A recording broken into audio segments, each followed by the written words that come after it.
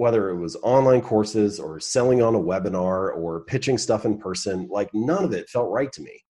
I skate to where the puck is going to be, not where it has been. My personal superpower, if there's like one thing that I think I'm really good at, I'm super curious.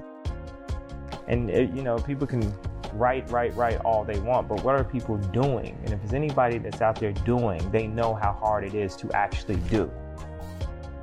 One of the reasons that I understood the vision that I had is because I studied perfume. I really wanted to be a perfumer. I studied pastry and art, and I knew there were cows nearby.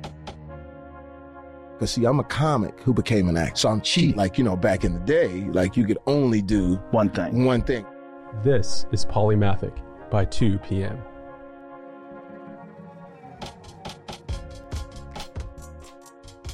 Atomic Habits came out about a year and a half ago, and I pretty much have been in book mode since then. A lot of traveling, a lot of keynote speeches and book talks and all that kind of stuff, interviews like this. And it's been great. I've enjoyed it. Habits is like a high enough level that whenever you talk to someone, you're talking about how to specifically apply it to their thing. Like in this case, how to apply to business. Or I spoke with Steffi Cohen and Hayden Bowe, who do hybrid powerlifting. And so that was like a much more fitness application. So it still has been fresh for me, which has been fun. But I am starting to look toward the next thing. So I just began work on a new manuscript a couple weeks ago, and we confirmed and sold that to Penguin Random House. So I'm going to work with the same team as I had before. And I like topics that are like kind of timeless and evergreen, and habits is certainly that way. Like habits will be just as relevant in 30 years as it is today. And so I'm looking for something that kind of pairs nicely with that for the next one. I haven't quite figured out the perfect frame for it, but it's kind of circling ideas around choices, strategy, decision-making. It's kind of like after Atomic Habits, you could ask, okay, that's great. I know how to build better habits, but like which habits should I focus on? Like how can I use my time in the highest and best use? And so this new one is kind of focused on that idea. Like how do I choose things that make the most of my limited time? So one is strategy and one is action. And this is kind of the strategy one. This is a really interesting topic for me because obviously the 2 p.m. audience, I would say tends to believe in concepts around deep generalism. I mean, the entire notion of 2 p.m. is that you're better prepared for your specific specialty if you have a deep general knowledge of other specialties. So in that context, as a professional, how do you discern what to focus on versus maybe other potential pursuits or anything like that? Yeah, it's a great question. I'll just throw out a couple of the things that I've used and been toying with recently. So the first one is, and many entrepreneurs and folks know this already, you want some kind of leverage. You want the ability to, a couple different things, like you want to be able to multiply yourself. So in the case of writing a book, it can be printed again and again and again and be distributed all over the world. And I only had to write it once. So that replication ability, I think, is crucial. And obviously the internet has just magnified that effect because you can write one tweet and it can be retweeted a million times, or, all kinds of other stuff that we can do online, software, et cetera. So that form of leverage, I think, is a really good thing to look for. And also to just provide an example of this, I think you can do that in almost any field. Traditionally, a teacher stands in front of a classroom and talks to 20 students. But you could take that same lecture and put it on YouTube and it could be viewed 10 million times. And so their technology provides this leverage that we didn't have before. So I think that's one thing to look for. Would you say that leverage is the core of your argument as it relates to strategy moving forward? Yeah, it probably is one of the core tenets. I don't know if I have a clear enough vision of it to say it's the only core, but it definitely is a huge piece. You can't, the way that I look at it is that your effort sets your floor and your strategy sets your ceiling. So hard work is always necessary, right? Like if you stop working hard, everything goes to zero. Doesn't matter how good your strategy is. It's only a theory. But if you don't have a good strategy, then your hard work is often, I don't know if I want to say wasted, but it's not fully utilized. You need to have exposure to things that have leverage or unbounded upside so that each unit of effort you're putting in gets you the most possible out. Another way that I like to look at it is, what is the work that you do that keeps working for you after it's done? Because like a teacher talking to a classroom of 20 kids, that work is no longer working for her or him after it comes out of her mouth, right? It's like, I gave the lesson, now it's over. But if you record the lecture and put it on YouTube, the work, the 1 hour or 2 hours or 20 hours or whatever it was that you put into the video, that work is still working for you day in and day out as long as it's on YouTube. And so you want that kind of duration to the work as well. So leverage is one. Go ahead. Yeah. Are those lessons that you learned before or after you began your blogs and your email list? Yeah, well, I was definitely learning it along the way. And I should say this is maybe another piece of my thinking about strategy, which is usually we talk about strategy as something that is done ahead of time. It's like a predetermined plan, and then you go and execute on it. But I think, and certainly that thinking ahead of time is very important to come up with that. But I think often strategy is something that is emergent. It's kind of like coming as you're getting feedback along the way. And so you need this willingness to attempt things for trial and error, for personal experimentation, and then to use that feedback to update as you go along. But to answer your question, it has definitely been something that has been clarified to me through the process of building a brand online, blogging, social media, et cetera, and through the launch of Atomic Habits, when I felt the power of distribution and leverage much more acutely than I had ever felt it before. So is it safe to say that? Is it safe to say that Atomic Habits and the campaign around Atomic Habits will serve as sort of a template for other professions as it relates to your exploration of strategy?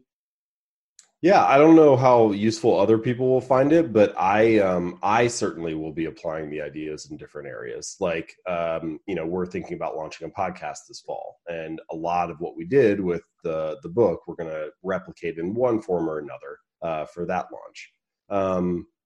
And generally, I think your question, gets to this idea that like all of us are biased to our own experience. So certainly for me, that launch was one of the biggest learning experiences I've had in my business career, and the success that's come after it. So I'm trying to take whatever lessons I can from that and see which of them are universal and which are maybe just more unique or were luck in that particular case. But anyway, to come back a little bit to your question a moment ago about the strategy and so on. Leverage, definitely a big part of it.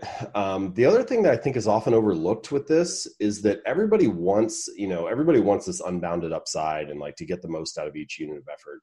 But I don't hear too much discussion about what I guess I would call like duration or persistence of the opportunity. So as an example, technically speaking, buying a lottery ticket is an asymmetric bet. You spend $1 and you could win $1 million, right? It's like this huge asymmetry in like what you could lose versus what you could gain.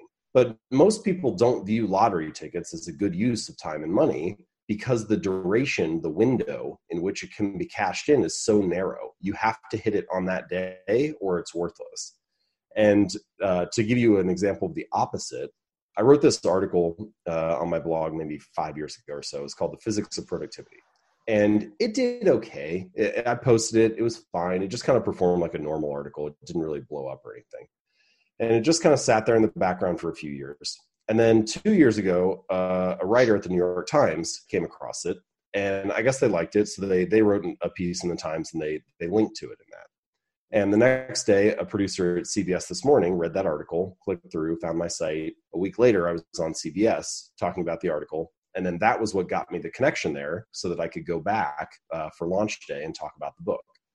And so in a sense, writing that article 5 years ago is what got me on CBS This Morning on launch day for the book launch. Many people have habits they want to break, and probably some habits other people want us to change. To make those adjustments, habits expert James Clear says we should think small. His popular blog gets 2 million visits a month. He's also a frequent speaker at Fortune 500 companies, and his work is used by teams in the NFL, Major League Baseball and NBA. Clear's new book is called Atomic Habits, an easy and proven way to build good habits and break bad ones. James Clear, good morning. But I always think it's interesting if you were to ask me like 3 years ago, hey, was that article worth it? I'd have been like, I don't know, I guess. Like, it was fine, but it didn't do a whole lot. But because it could have been, it was very unlike a lottery ticket. It could be doing work in the background. It could get cashed in at any point over the next year or 5 years or 10 years. You don't know when it's going to take off. There are certain investments of time that are like that are much more persistent in their duration. And so those are the type of unbounded upside bets that you want, because they can be cashed in at any point in the future. And so I think there are certain qualities to asymmetric bets that make some better than others. And so I'm trying to like tease that apart. I think what you're essentially talking about is a concept that I've heard a lot more lately, and that is the value of being prolific, right? So in much the same way, 2PM's business model is very similar. I'm not nearly the writer that you are, and I'll never write a book. I don't think I have the patience. But I probably write 4,000 words a week. And the most frustrating thing about those words is, on occasion, I'll invest days in a report or a blog, and nothing will happen. And then, like you mentioned, maybe the world catches up to it, or maybe something happens in the periphery, or maybe the economy changes, and all of a sudden an evergreen blog that I wrote a year ago becomes more prescient and more communicative of the times. So I'm really fascinated by the pursuit of that concept in other industries, and how that concept could positively change other industries. And I think that you're at the forefront of that. Yeah, they're really fun ideas to toy with, because I think they're very powerful. And you also, there's just like a lot of things that are connected to strategy that don't often get discussed. For example, like having a margin of safety. A lot of people are feeling that now with, the uncertainty that's in the world. And you need to have a margin of safety. You need to have a buffer so that you have the ability to experiment. If you're always like redlining it, if you're always right on the cusp of not being able to make it or not, you don't really have much of a choice to toy around with new ideas or to play with different things. And that experimentation is really helpful, because that's where you can discover and kind of stumble across some new ideas. So margin of safety is connected to that. Trial and error is connected to the concept. And anyway, so there are a lot of things that are kind of like that I think if you understand the power of leverage and the power of asymmetry, then you start to look for some of these other things that make it more likely that you can be able to take advantage of it. Interesting. What's the biggest lesson that you think that you learned with the promotion of your book and sort of, not the initial promotion, but post-publishing?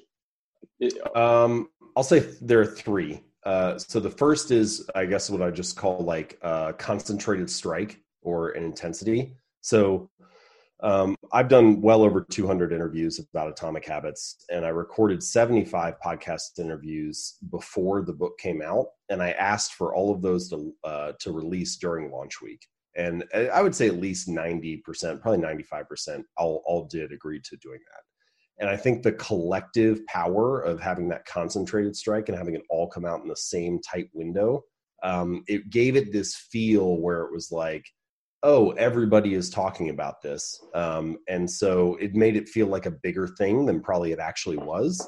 But that led to more people recommending it or trying it out or whatever. And I think, this has been discussed many times by different marketers, but people need different touch points with a product before they feel like they're ready to buy. And so if someone's like, man, this is the fourth podcast I've heard this guy on, like, okay, now it's like, maybe I'll actually check it out.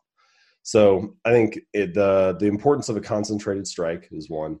The second is the importance of distribution. Atomic Habits has been translated into 47 languages, I think, at this point. About 20 of them are complete and are out right now. The other 25 or so are in being translated currently.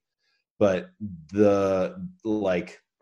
for me as an individual, I want distribution. Like I want the biggest email list possible, the most podcast listens, largest social media following, et cetera.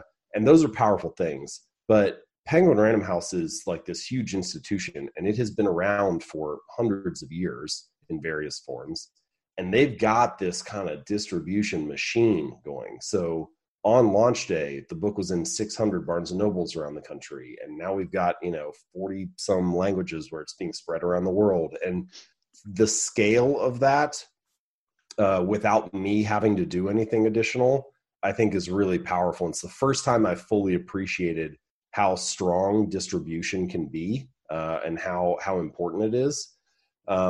The kind of the summary is like, ideas are fairly easy to replicate, but distribution is very hard to replicate. And so that is like a really big strength that I think I'm feeling more than I had appreciated before. And then the third one is the power of word of mouth. And, ultimately I did everything I could. I think my email list was about 500,000 or 600,000 people when the book came out. I was doing everything I could to get it out there, pushing it to social media, all that stuff. But at some point, probably within the first month or 2 or 3, I had told everybody I could tell. And at this point, it's kind of taken on a life of its own. Like I'm not even really in charge anymore. It's just the people who are recommending it to their friends and so on.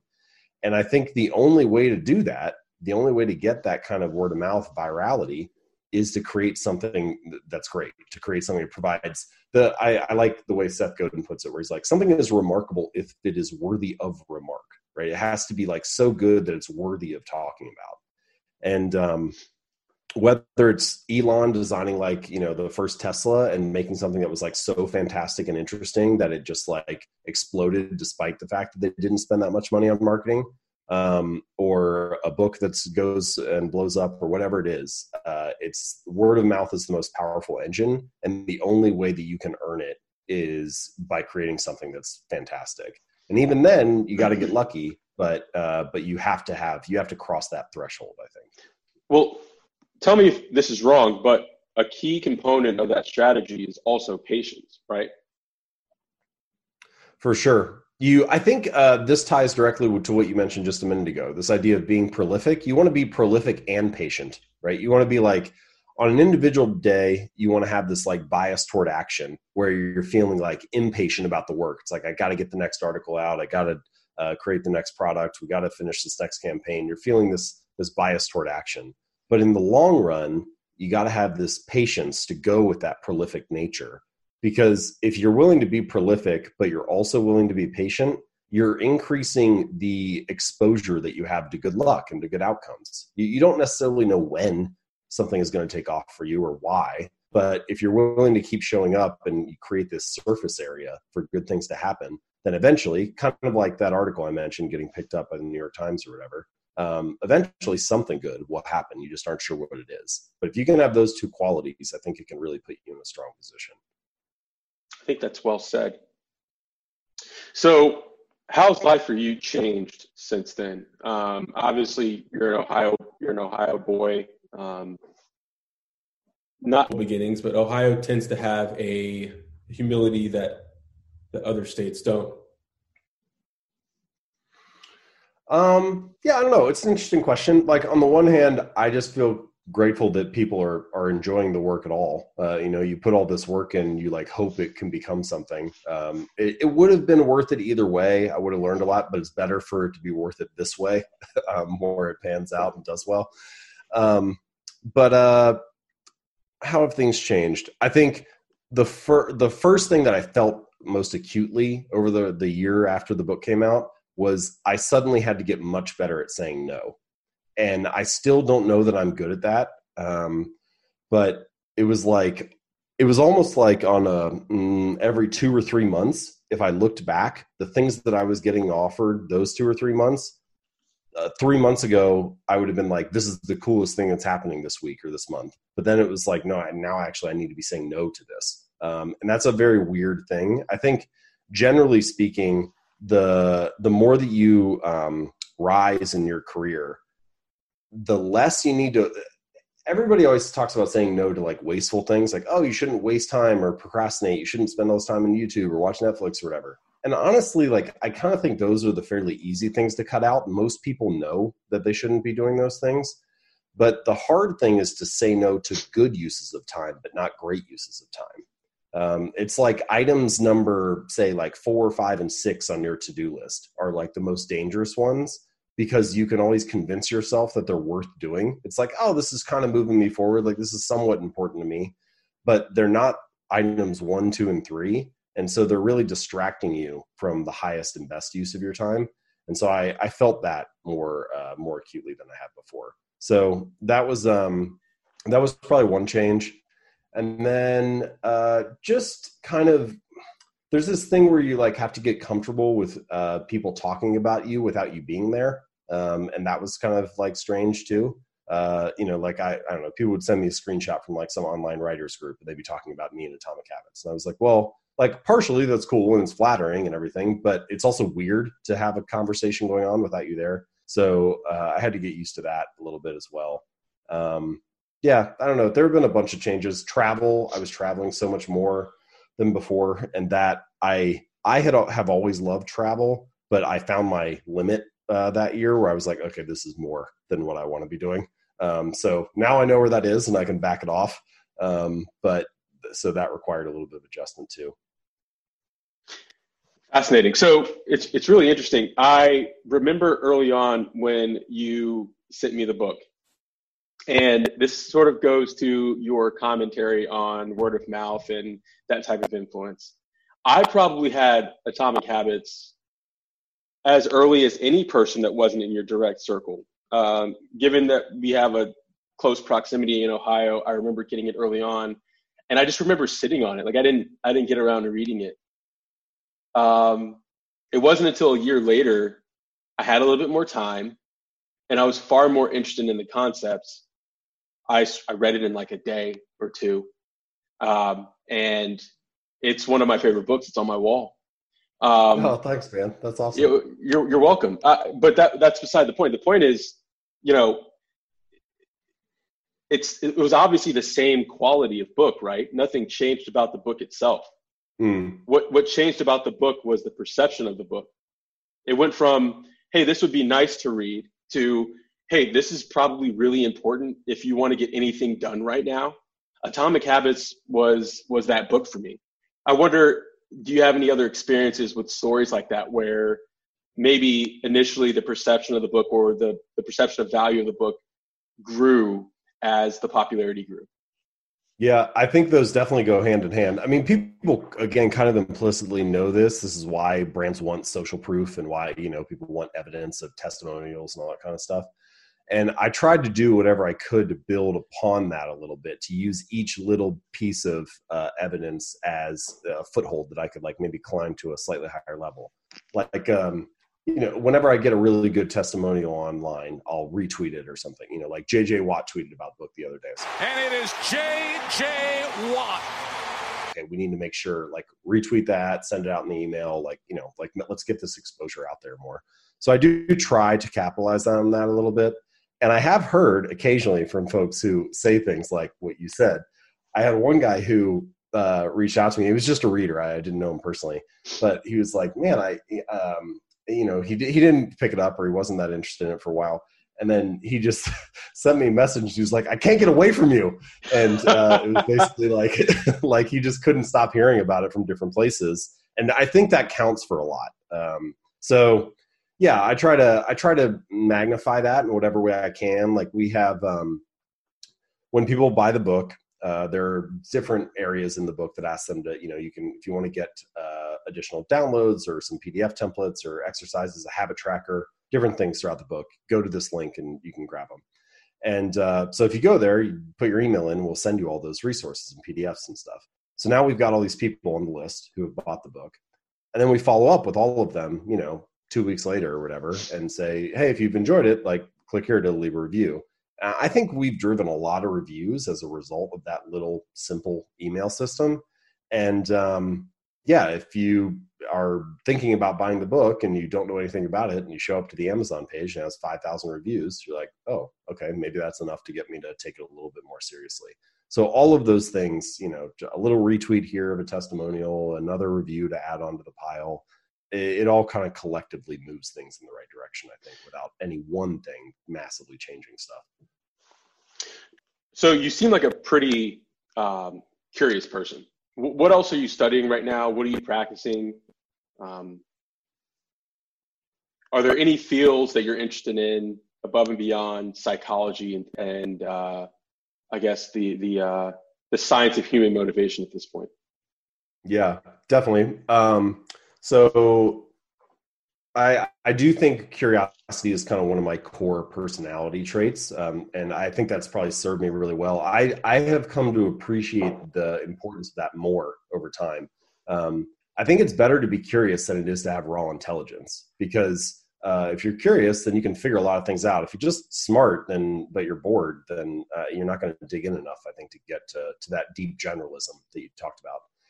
And sort of to that point, I'm just kind of like looking at I got my bookshelf on the other side of the room, but I do have a couple that are next to me right now. So like this is a little known book that I have only heard of it once, but it's called The Craft of Power. It was written in the 70s. And anyway, I've been finding that interesting.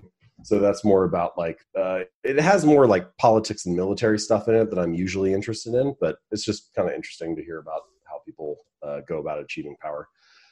This one is The Path of Least Resistance. And I saw Patrick O'Shaughnessy recommend it, and I started looking into it more.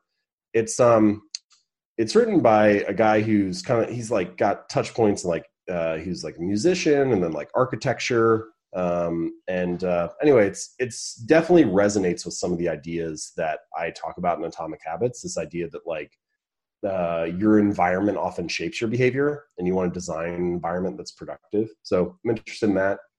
I've been doing a lot of reading about architecture and creating like livable neighborhoods and livable spaces. So I'm like really interested in that. And then all the decision making and strategy stuff that we were talking about earlier is still somewhat new to me. Like I had been focused more on habits and behavior, and now I'm thinking more about strategy and choices. So yeah, I kind of always have a couple different things that I'm looking into, but those happen to be the ones that I'm focused on right now. Do you think that the time that we're living in will have an impact on what you write next? I have already noticed that so first let me just say a little bit about my writing process. So when I'm working on a book or when I'm working on an article, I kind of have like this information gathering phase where I'm like a squirrel, like just trying to look for little like nuts and nuggets of insight and then like collect them all in one place. So constantly, like right now, I'm just piling everything in the same Google Doc and then like sorting it just sort of roughly and getting it all there. And when I did that for Atomic Habits, the first draft of Atomic Habits was like 720 pages. And then the finished version was like 250. So I do that gathering phase, and then I like whittle it down to what really matters. And so I just like refer to it like broad funnel, tight filter. So right now I'm in the broad funnel phase. And I have noticed that I'm already recording like stories and examples about COVID-19 and coronavirus and what, how that illustrates a particular point that I was thinking about making. So I do think it probably, I don't want to, the thing is like, there's that Daniel Kahneman quote where it's like, nothing is as important as it seems as when you're thinking about it. And it's like, we're all living this right now. And so it feels like the most important thing in the entire universe. And in some ways it is. But once we come out the other side of this in 2 years or 5 years or whatever, we'll look back on it as a very interesting point and an important moment. But a lot of life will have returned to normal. So I don't want the book to only be examples about that. But I could see having one or two in there. So what's next for you business-wise? Beyond authorship, do you consult at all? Do you speak? I'm sure that you're speaking at companies and things of the such. What does that look like, and how has that changed? Yeah. So the main revenue streams in the business right now are books, keynote speaking. I have an online course about building better habits, and a little bit of affiliate revenue from Amazon and stuff like that. I don't do big affiliate pushes for brands or courses or anything. But my site gets a fair amount of traffic, so that the Amazon stuff can add up a little bit too. But what I'm noticing is, and what I'm feeling, and this is a great problem to have, but I am feeling like it needs to be de-risked a little bit. most of the business revolves around Atomic Habits, either the sale of the book driving interest in keynote speaking, or the book driving interest in signing up for the online course. And so I feel like we need to diversify the revenue streams a little bit more. So writing new books is one way to do that in the long run. It gives you more topics, more entry points of speaking, et cetera. So we're going to do that. And then I mentioned a podcast. I think going into a different form of media and exploring ideas in a different format aside from books and writing is going to be a nice way to diversify over the long run. Also, I feel super uncomfortable on video, so like a YouTube channel would be a terrible choice for me, but I love audio as a format. And I actually think in a lot of ways, I think it's better than video because it's so diverse in the amount of places that you can listen to it. So anyway, podcast, obviously having ads is an easy way to monetize. We could also do a subscription. I'm still kind of toying with choices there, but I'm open to both of those. And then some kind of paid or sponsored version of the newsletter is an interesting one that I'm thinking about. I already am putting a lot of work into the newsletter. So far it's just been free, and it could still be free, and we could just have like a little sponsored slot at the bottom or something. But I'm trying to figure out the best way to do that. How active is your newsletter right now, if you don't mind me asking? So we've got about 700,000 subscribers. We add about 1,200 to 1,500 a day net after unsubscribes. I'm hoping we can get to 2,000 a day or something around there over the next year or so. That's kind of what we're working toward. And then open rate is about 35 to 40%, depending on the message, but most of them are like almost dead in the 36, 37% range. Yeah, I think that kind of gives you a good idea. Yeah, sure. So let's talk about the economics of that newsletter. Obviously, I'm in the newsletter business. Your audience is larger than mine. I think that's easy to say. I have a very niche newsletter focused on sort of the intersection of media and commerce, which is an issue that you're dealing with right now, right? You're trying to figure out how to diversify your revenue channels.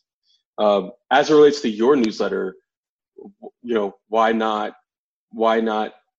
paid placements or top of the fold ads at this point? Do you feel like you would have an audience for that? You know what? It's interesting. So I'm open to it, and we just started exploring it a little bit over the last month or two. So we'll see where that goes. I'd love to talk to you more about it. But I think I had a huge bias against it, I think is the honest answer. When I was starting out, so I've been running my business for about 10 years, specifically working on jamesclear.com and what I do now for about 8 years. And all the bloggers that I followed when I got started, that was kind of my entry point, was through the blogosphere and starting the blog, and then like the business has kind of grown out of that. It's funny how different areas of the blogosphere are totally cool with different things. Like if you started a cooking blog or a finance blog, they all have ads in the sidebar, ads within the content, whatever. Like it's super normal. But if you started in like the self-improvement space, like I did, it was almost like you were criticized for having ads, and like you needed to figure out how to launch a course or how to write a book. Like that was the way to monetize. And this is, I think, an important quality for all entrepreneurs. Like the number of ways to succeed in business is very broad and very wide. And you need to be willing to check your ego a little bit and your need to have status in your particular industry to try some new things that may be very innovative and useful for you. So I did end up trying ads we gave it like about a 1-year test 2 years ago, I think. And sidebar ads and all that stuff, I think it's not worth it. I'd rather have the conversion to email and use that space in a more effective way. But newsletter ads or podcast ads, the CPMs are way higher. And essentially what I'm really looking for, I want to run a super lean business that's also incredibly profitable. So I'm not going to have a big team, and I want to do the things that are like the 80-20 version. I'm not really interested in having 100 different revenue streams because I don't want to manage 100 things. But I do want to have whatever the top 6 revenue streams are and have exposure to that.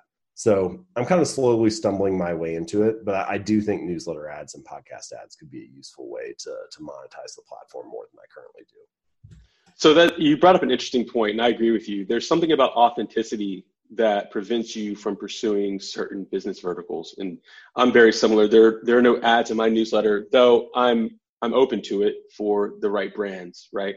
In the self-improvement space, who do you enjoy observing? Who do you dislike observing?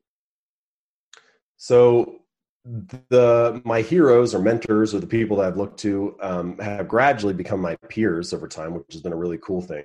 When I started early on, the three people that I was looking at before I started my very first site were Leo Babauta, who ran Zen Habits, still does, Chris Guillebeau, who's running the Art of Nonconformity, and again, still does, and Trey Ratcliffe, who is a photographer, so totally different industry and field, but I was really interested in photography at the time. And those were the only three people that I followed closely who I knew were making a living from having a blog or having a website. So they were the ones that kind of pulled me into the sphere. And then I got going. I got to know a lot more people and gradually over time. Fast forward to today, the people whose work that I like reading the most, and that's kind of my number one metric now. Like I have the business side of my brain, which I really like that stuff. I really like trying to improve conversion rate and think about the optimal revenue streams and all of that. But then I also have like the editorial or the creative side. And for most of my peers that I'm most interested in connecting with or like hanging out with, it's people whose work I really respect. And so I love the articles that Morgan Housel writes. I think he does a great job. He writes about finance at Collaborative Fund. Shane Parrish and I are close. And so obviously all the stuff he does at Farnham Street is great. Tim Urban and Wait But Why. Tim and I are good friends. And I think there was a little bit of a before and after moment when he launched Wait But Why, specifically his AI series and then the Elon series. Before that, blog posts were kind of a different thing. And he came in and suddenly he basically wrote like a book and then was like, no, this is a blog post. And it was like a whole different level of quality. So the standard was raised, I think after he showed up and started doing some of that stuff. So anyway, Morgan, Shane, Tim, who else do I really like reading right now? There's honestly there's a long list of people who, I'm probably should be mentioning by name, but pretty much everybody who I follow on Twitter, I've very tightly curated my Twitter feed. And I follow all of them, whether it's because of their blog or their tweets or their podcasts, because I respect the work that they're doing. So that's probably the place for my long list. And I noticed that you are biased towards writers versus videographers. I guess video as a medium or podcasting as a medium. Is that fair to say? I think it's true. I think I'm mostly biased that way because that's what I've had more experience with in the past. Now that we're working on starting a podcast, I'm becoming more exposed to that. And so there are a variety of podcasters that I love. So, there are obvious picks like, Ira Glass and This American Life or Jad and Radiolab. I think they do great work. But I also have come to enjoy some of these new shows a lot as well, like Reply All from Gimlet, I think has done really well. 99% Invisible, Roman Mars. This is Criminal by Phoebe Judge. All of those are like really great shows. And they have different elements that I really respect about them. Like Reply All, for example. I was listening to some of their episodes recently. They do this interesting thing where they'll tell a story and they'll try to be uncovering the answer to it. Like one of the recent episodes a lot of people were talking about was this guy had this song stuck in his head and he couldn't figure out who the artist was. And so the course of the episode is them trying to get to figuring out who actually created the song. And they have all these different theories. And near the very end, they come to this woman who was like a radio producer. And they were like, but there was one more person to talk to. And they went to her and she had this theory that nobody had said before, which is that this guy was blending songs in his head. It wasn't actually one song. He was combining them. And so you thought, oh, there's this twist in the story. This is going to be the answer.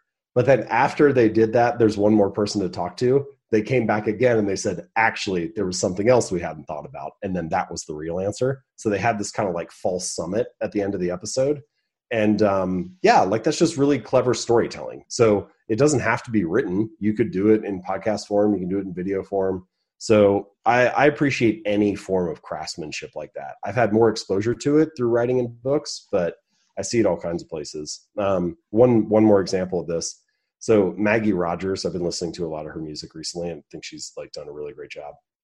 And she has an Instagram post that she put up, I don't know, maybe 6 months ago or something, where one of her like more well-known songs, it was the picture of the notes that she had been taking in the studio about what edits we should make. Should we add a chime here? Should we wait an extra 2 seconds before we bring this in? Whatever.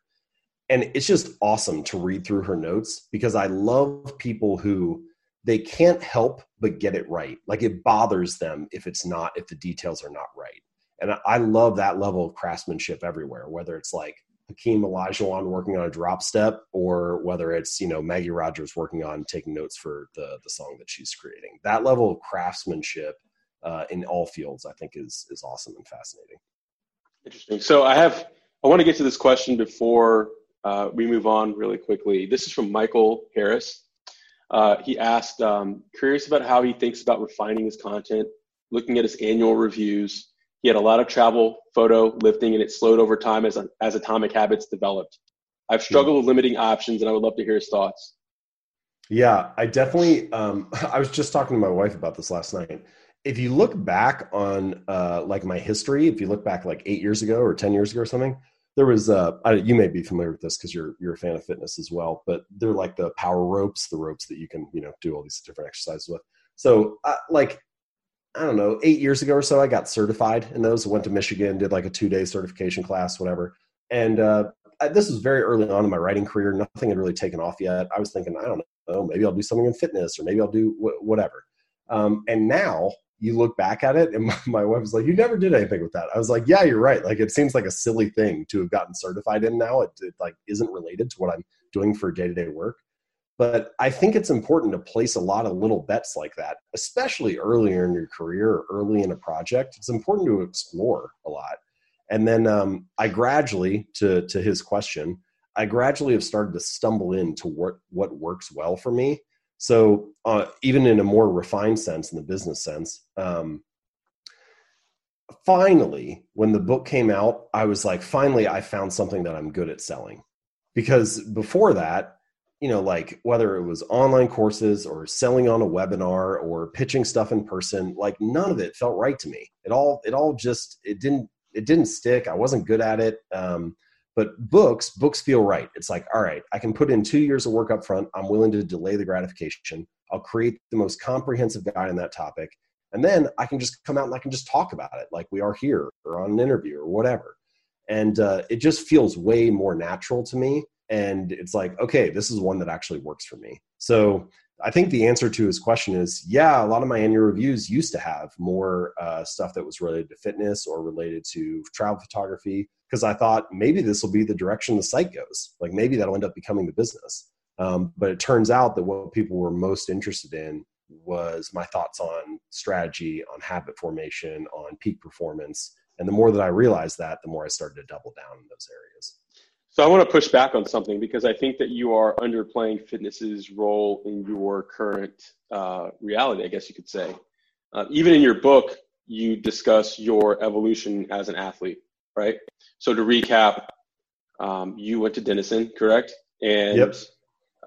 You discuss your growth from, I don't want to call you skinny. I feel like that's derogatory. Oh no, that's 100% accurate is what it is.